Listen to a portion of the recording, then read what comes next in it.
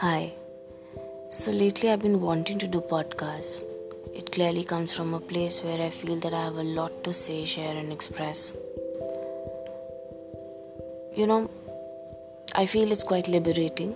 It's a way of healing yourself because you get to put your opinions, thoughts and ideas out there without being judged or interfered in the middle of the flow.